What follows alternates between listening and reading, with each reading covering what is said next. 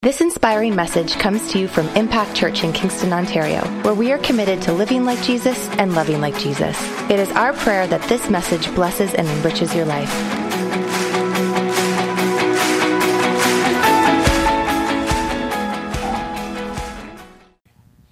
All right, you're probably very curious about why in the world I have a table on stage, right? Some of you are dreaming about moments that you ate at the keg and had your steak medium well, and it was awesome. I wanted to start this series this morning by saying there's moments in life that, once upon a time, this whole concept is looking back and remembering moments and remembering stories that affected our lives, and sometimes positive and sometimes negative. But the cool thing about Once Upon a Time is that we automatically connect it to fairy tales. We connect it to something that is kind of a neat story. For some of us, that may be certain movies we've seen. Some of us are part of the Princess Bride fan club. Things like that. It's totally inconceivable that you'd be completely a part of that movie fan club. But you know what? I believe you are. And it's God's favorite movie, he told me once. I just can't help myself, And so I want to, just encourage you with that. But when I was a kid, I remember certain things.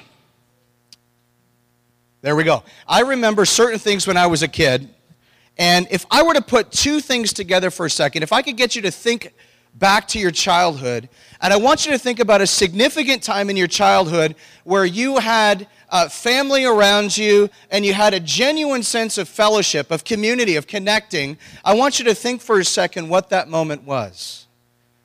Picture it in your mind for a second. Some of you are having a hard time going back that far. Some of you are thinking to yourself, there's too many memories back there that I don't want to remember. Well, can I share a story with you this morning? When I was a kid, one of my favorite kind of moments as a family with mealtime was the Jeff's Christmas get-togethers. How many ever had a big family get-together and you always went to the same person's house? And so for us, we went to Grandma Dee's, which was my dad's mom. And we went there every year. All the cousins came together. All the aunts and uncles came together. And for those of you that probably will remember this, and maybe you did the same thing, that we had a very significantly large table that all the adults sat at. And then a little tiny table that's about this high that all the kids sat at. And my whole life's goal when I was 5 years old was to get to that big adult table as fast as I could. I would crawl up the side, I would crawl on my mother's lap, I would literally steal food from the table, bring it back to my table and say, hey, you're missing stuff on your table, it's over here. Our table's better, in hopes that they would leave their table, come over, and I could grab their seat. I had it all thought out. It was a brilliant plan. The problem is that I always wanted something different. At times, I couldn't be satisfied with the table that I was at because I wanted something different. Something, what I perceived to be as better. And for me, I learned that there was something very significant in my life as a child about tables. I have a table on stage today because I'm literally going to use this as an illustration through my entire message.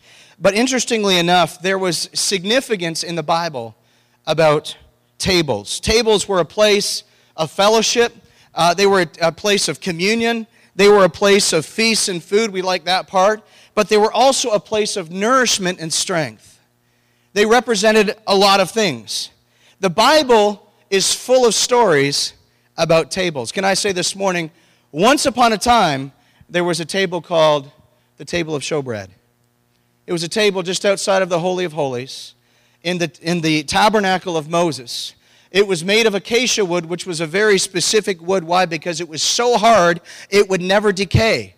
Decay was something that it couldn't happen to that wood. That's why they had different things connected in the tabernacle that were used only with acacia wood.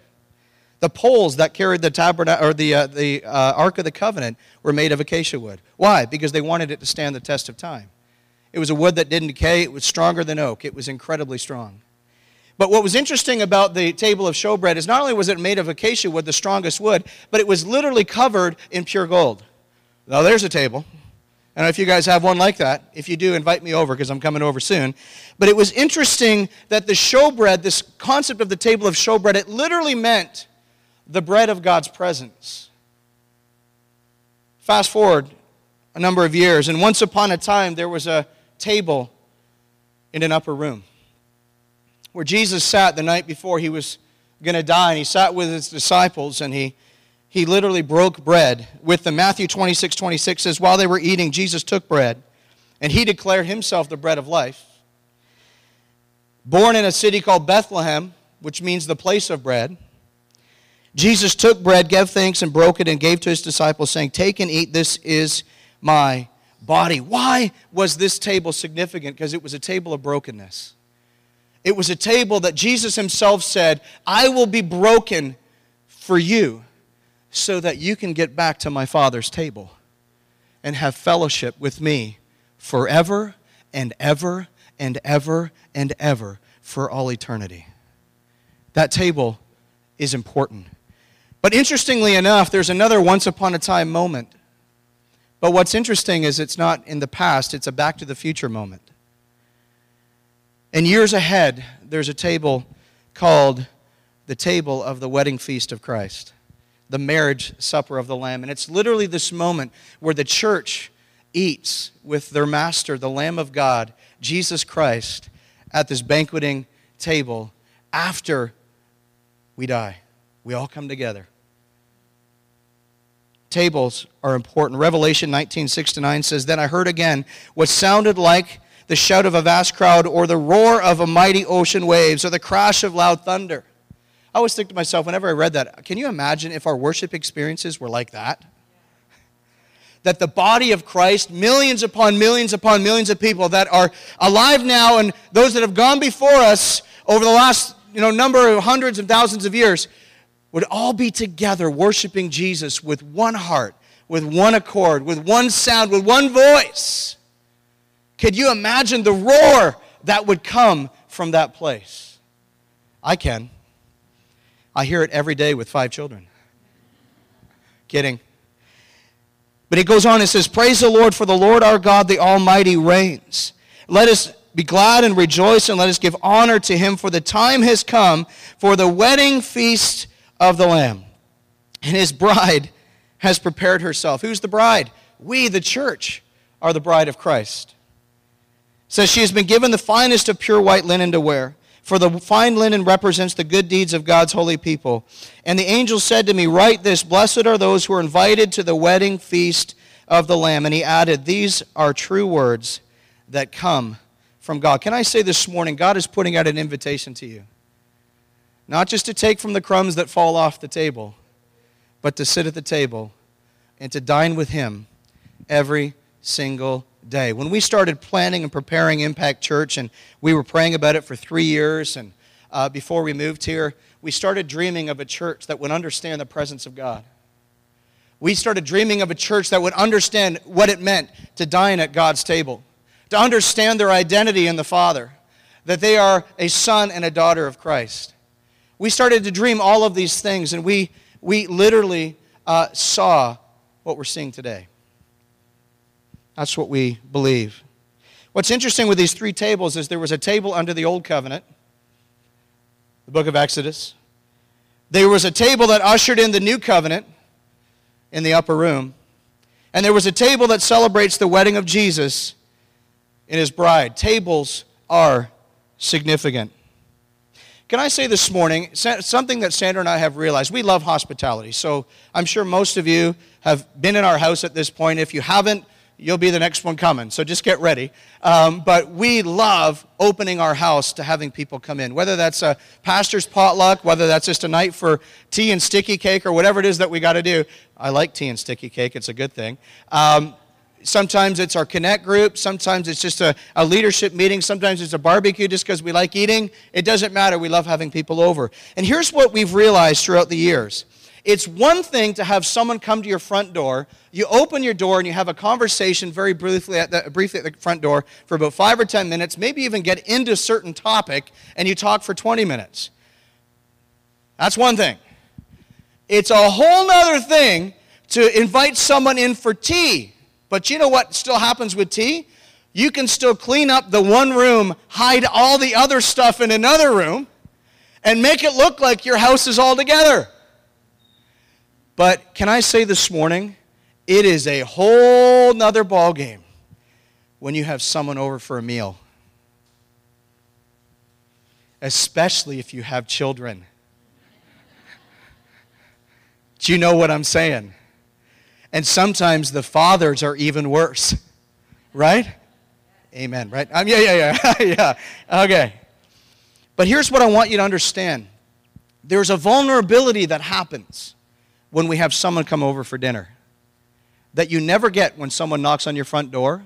And at times you can avoid when you just have someone over for tea in the room that you've already cleaned and everything's fine. And guess what most people do with tea and dessert? They have it after 8 or 8:30 so that the kids are in bed. So that there's going to be no disturbance of the force that day. Do you know what I'm saying? So we can just literally have someone over at our convenience. But food is different. Dinner is different. Why? Because now you've got to make a mess.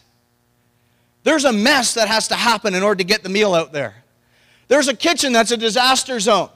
You need to call people in with hazmat suits to clean up after. Do you know what I'm saying?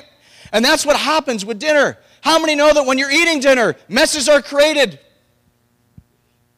Things drop on the floor. Things are stuck to the side of your face and your spouse is trying desperately to get across to you. Honey, do one of those. Quickly, you are embarrassing.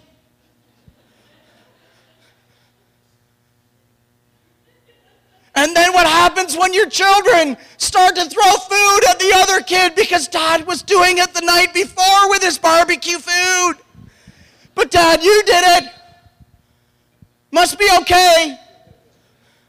And I go, only when it's just us here, no one else. We don't throw food up in the air and catch it with our mouth when we have guests over. Only when it's just us. Okay? Well, Dad, that wasn't in the rule book. We're adding another section to the rule book. Things to do when no one's looking. Things to do when people that shouldn't be seeing it are here. Right? But there's a vulnerability. Can I say this morning, church is just like that. Church is an invitation to a table. Church is about having everyone at the table. But what happens when some people throw food? What happens if maybe somebody is not appreciating the meal that's been cooked? We need to add more salt because that's very bland. Ugh. What do we do about that? Well, I have a couple thoughts this morning. Church is about vulnerability. Having someone over to your house for dinner is about vulnerability. How many have ever had someone where you invite them over for dinner and they overstay their welcome? And then you're trying to think, every creative way you can to say, well, we got to get up early for work in the morning, and it's been awesome having you. They're like, oh yeah, did I tell you the story about such and such? I'm like, yeah, I think so. At some point in the history of my life, I think I may have heard something about that. Oh, you got 5 minutes? Of course. An hour later, right? But there's a vulnerable place. But can I speak to you this morning from a very personal place? Vulnerable people are a powerful people because they know they can't figure it out on their own.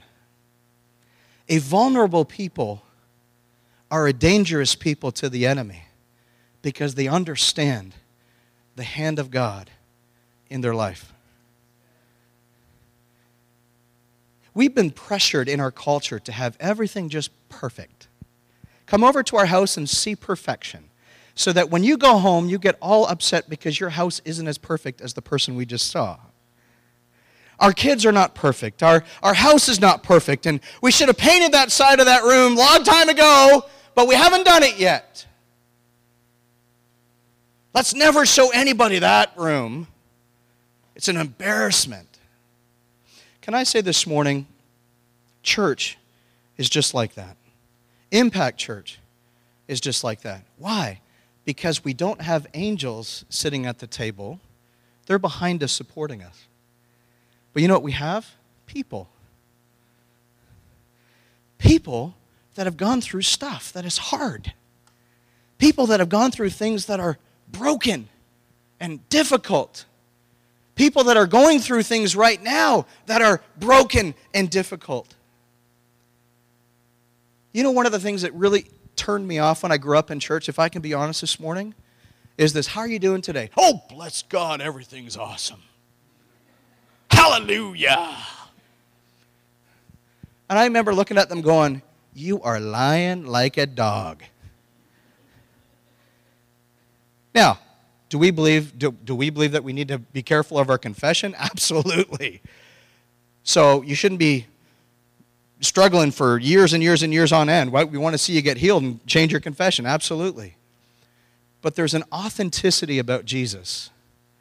There was a vulnerability about Jesus that night. He took bread and passed around that cup with his disciples. There was a vulnerability. And the church is at its best when it's vulnerable, but understanding the source that it's being plugged into. The church is at its best. Amen? I don't know if you're tracking with me this morning. But there's four different chairs here, as you guys can see. I'm going to get to that in a second. But I want to say, what do we do when a guest comes to our house? Maybe someone we don't know very well, so it's not someone you know and that you've known for a long time. But when a guest comes to your house for the first time, what do we do?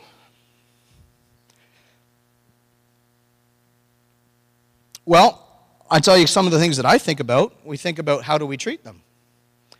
We think about what we say to them and how we say things to them. We think about how we act around them. And can I say this morning, not that the whole focus of your life is on the guest, but the reality is there's a focus that happens toward a guest that is different in other situations. Why? We want them to make them feel special. We want them to feel loved. We want them to feel like they have a place here at this table. So how do we, as a church, deal with that? Can I say something this morning that you may not agree with it, and I'm okay if you disagree. But I am convinced that the greatest connection point for any person coming to any church on the planet is not how funny the pastor's jokes are, although every once in a while I come up with some good ones. It's not how good the worship is, and it's not how awesome the pre-service prayer is, although all of that's important. They make up their mind in the first 3 minutes they come in the door. So you know who our superstars are for our church? Our guest services, our front door person, our welcome center person, and our ushers, our cafe people, our person on kids check-in. They make or break this church. Why? Because they can draw people in.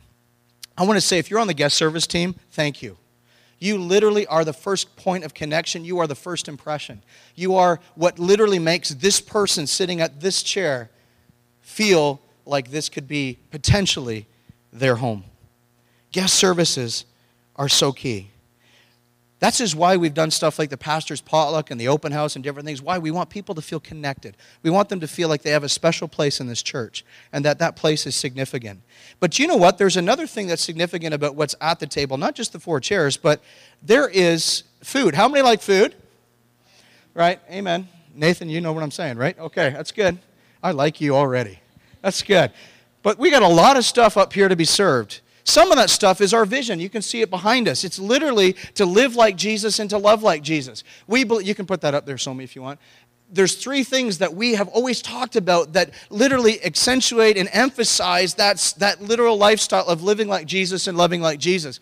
We believe that when you encounter Christ, you encounter transformation. We believe that when you experience community, you experience connection.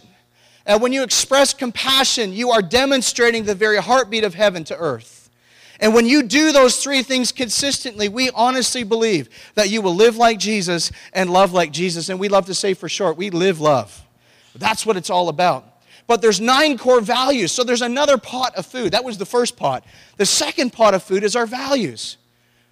loving God passionately, honoring God's word, living life supernaturally, serving with excellence, creating irresistible environments, giving generously, reaching out compassionately, building church strategically, and enjoying everyday life. This is what frames what we do. If I can say it like this, when you walk in anyone's house, you can see right away what their style is, what their color schemes are, how they accent certain things. This is what our house looks like. It's that. That's what we always want to do. So when you come to our table, that's what we're going to serve. How many have ever complained when you're growing up, Mom, I know meat and potatoes are important, but I don't want them anymore. Give me the sour cream and onion chips. But we know that there's certain things that are non-negotiable that always have to be at the table. These are the meat and potatoes of Christianity. Amen? There's our discipleship process. That's another pot. And it's literally our connect groups, our equip classes, our encounter retreats, many other things, but those are the three I wanted to focus on. There's our ministries. There's another pot, 4 pots on the table. Our ministries, our Ignite Youth, our Impact Kids, our young adults, our Radiant Women and Thrive Men, our worship and prayer, our missions and outreach, all of those things are food that is at the table. Honestly, something that you can partake of anytime. It's like our appetizers, our main course, our dessert, and our refreshments. It's all there, all 4. It's all on the table. But there's 4 different people that are seated at this table. And I'm going to use 4 people, and I'm going to try to get people that aren't so shy so you can have fun with me. Lisa. Yeah, you can remove me from your will after this morning. I'm going to have Lisa sit right here. And you can kind of turn your chair around so everyone can see you.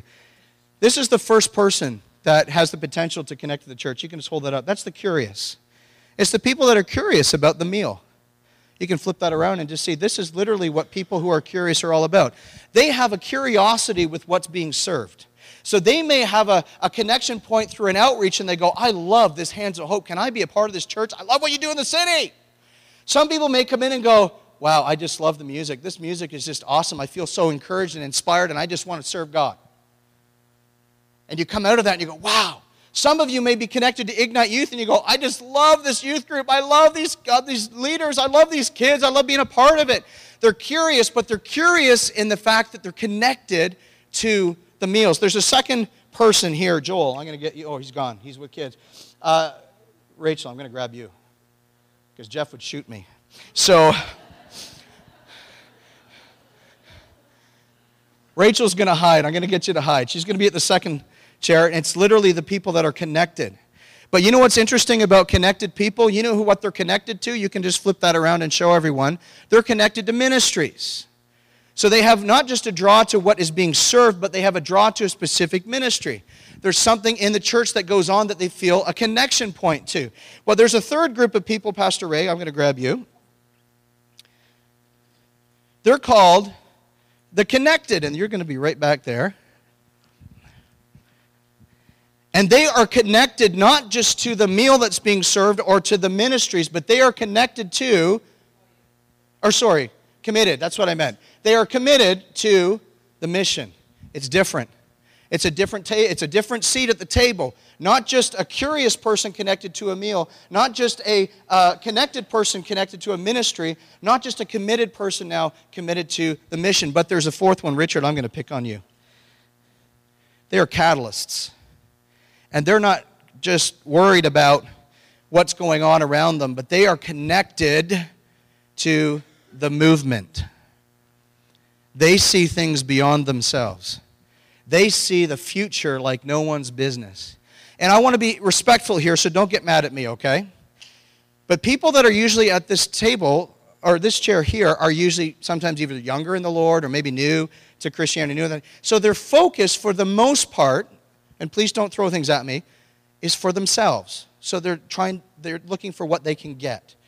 Connected people love the ministries, but there's an element of looking to get fed, that kind of dynamic, that is still within the first two chairs. They're still kind of focused on themselves. The biggest transition for people within a church is to get around that corner and make the long distance trek down to here, where it's no longer about the ministries and the meals that are always being fed, but it's like, man, I'm all in with the mission of this church. What can I do? Changes everything. And then those people usually gather together long enough. They all invite each other over for barbecues. And at the end of a 3-hour barbecue at their house, they start dreaming about the future. And they switch into this movement phase where they're like, well, what can we do with Ignite Youth? If we did this, and then we could reach the city, and we could reach these kids in this class. Scott and Carly, Jeff and Rachel have been dreaming about things with Ignite Youth. And guess what happened as a result of it? They are now in high schools in the city every single week, ministering to kids in the high schools. As of this, or next week or this week? This week. As of this week, they're going to be starting at Sydenham High School. So keep them in prayer. It's awesome. But here's what's interesting about these chairs. You know what often happens? People that are curious, that no longer like the meal, sometimes they go, you know what? I'm going to go try a meal somewhere else. And we go, no problem, as long as you go to a table that serves meals. Hint, hint. Okay, all right, there we go. People that are disconnected potentially from ministries, here's what happens with people that feel disconnected from ministries. How do I know this? Because I am one. I used to have this struggle all the time. When we don't feel like we have a place of responsibility or relationship, we disconnect. And then guess what happens with people that struggle with that? Thankfully, I'm not going to throw everything off the table, but they put in leaves. Not Toronto Maple Leaves. But they put in leaves. Why? In order to create distance. They want to keep adding leaves so that there's distance. But the reality is the more distant they get, the more disconnected they are from the meal. They cannot reach the meal. How many know that one of the issues of children that are trying to eat, and we've seen this all the time because we got 5 kids at different ages, is, you have to get booster seats and different things so that Abby can actually reach the food so she can eat, right? Because we want to see them eat. And this is the problem sometimes with, thank you, with that is we feel disconnected. So there's a very significant reason why everyone is sitting here. Now, I'm going to get you guys to do something for me. I want you to sit as if you're at the dinner table. So face in, and I want you to track with me for a second. So I'm going to start with Lisa. So Lisa's the curious. She's checking things out.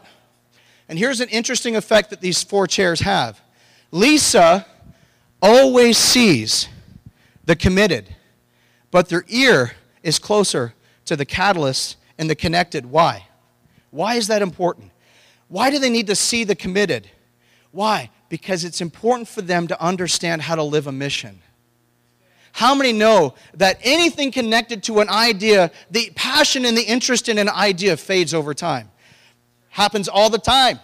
And in our culture, it's worse and worse and worse. So the only way that they're going to truly understand how to really live for God in that context is their eyes have to be on, not connected people, and not even necessarily on catalyst, because sometimes catalyst will scare them. They have to see the committed that are believing in a mission. But they need to hear the connected. Why? So they understand how to plug in.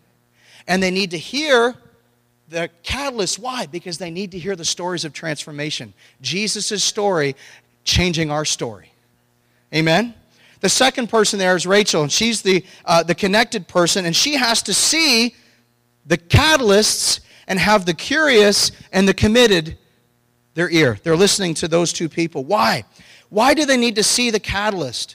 Why? Because at this particular stage, at this particular church or chair in church life, is where hardship happens. And a catalyst will show them by their actions how to overcome. Because that's all they do is overcome. We can't reach the city. Oh yeah? Well, let's start a movement. Let's do it anyway. Well, they said we can't do it. Who cares what they said? Who cares what they say? Jesus, what do you say? Do it. Sounds good. We don't have the resources. I'll provide. Sounds good. They come into it thinking everything's going to be okay. Why? Because it's not up to us to make it happen. It's simply us to have something in our hearts that says, man, we're going to start a movement and no one's going to hold us back. Why do they need to hear the curious? Because they have to remind themselves that church is not about them. Connected people have to hear the cries of the curious. They have to learn how to speak into the questions of the curious. They also need to hear the committed. Why? To know the potential of every individual in Christ that is on mission. Oh, change the world. The third is Pastor Ray back there. She is the committed. She has to see the curious and hear the connected in the catalyst. Why does she need to see the curious? I can have some creative license in being very honest for a second. The longer we're around church, the more unrelatable we are to everyone who's not in church. How are you doing today? Oh, bless God, highly favored of the Lord. Woo, Jesus, oh, glory be to God. And we look at that and we go, what's he smoking, bro? That's what we think. We're not saying it out loud, but we're thinking it. And then we got to go home after and say, Lord Jesus, I repent for thinking that, whatever. But why is it so important that Pastor Ray at that committed chair has to look at Lisa, who is curious, but doesn't know how to do church? Doesn't know how to play the game. Not that it is, but sometimes people feel that way. They need to see them to remind themselves of how to relate and how to speak to those that don't know Christ. Can I say this morning, we are in a post-Christian nation. And I'm not saying that as a prophesying doomsday, but I'm saying that to understand the reality of those that are out there right now. They don't have a Judeo-Christian foundation. I am 42, and I am it. Everybody under me did not grow up in Sunday school. They did not grow up in church, going to church every way. When I was the age that I was, they had studies back in the early 70s, and they had studies that said 70% of people in Canada were connected to church somehow. Do you know what the rate is today? 14%. And that's just saying some sort of commitment, some sort of connection. It may even be twice a year for Christmas and Easter. 14%. We need to hear the connected. Why? Because if I can be honest, this is the chair that struggles the most. These people are excited. These people are so excited about the mission. These people are crazy. These are the people that walk down their hallway at work and say, yeah, I know that person's just got a bad report, but we're going to go lay hands on them and we're going to drag them to Jesus right now, and I don't care if they want to come or not. And then the pastor camera has come in, no, it's going to be okay. There's a different way to do that. Let's just make them feel all warm and fuzzy, right? But this is key. It's key with committed people that they hear the connected. Why? So that they hear the needs. I want to say very quickly, that doesn't mean they're needy. It means they have needs, and they don't know how to deal with it.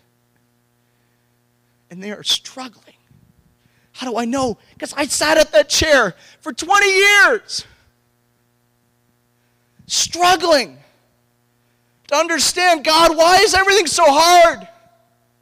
Why don't I ever just get it? Why can't you just, like osmosis, something? Just slide it in. I couldn't.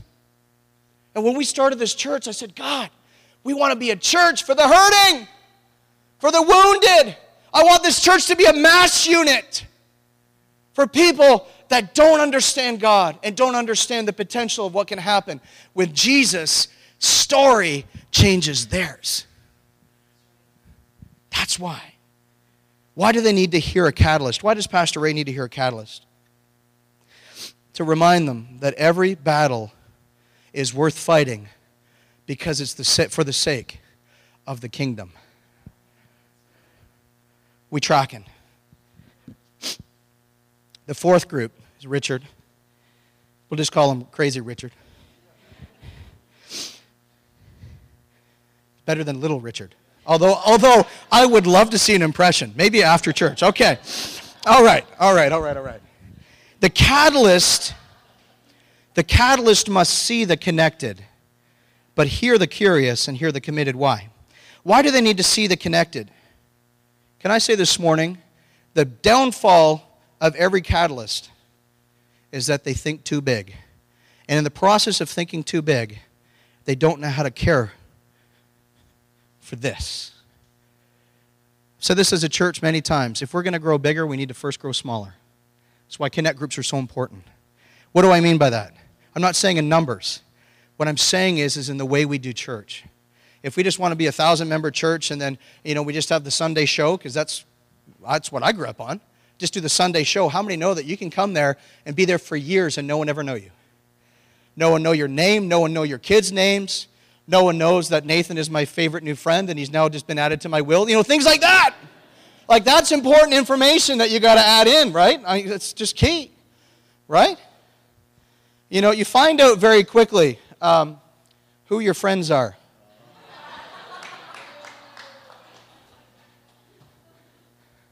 You know what I'm saying?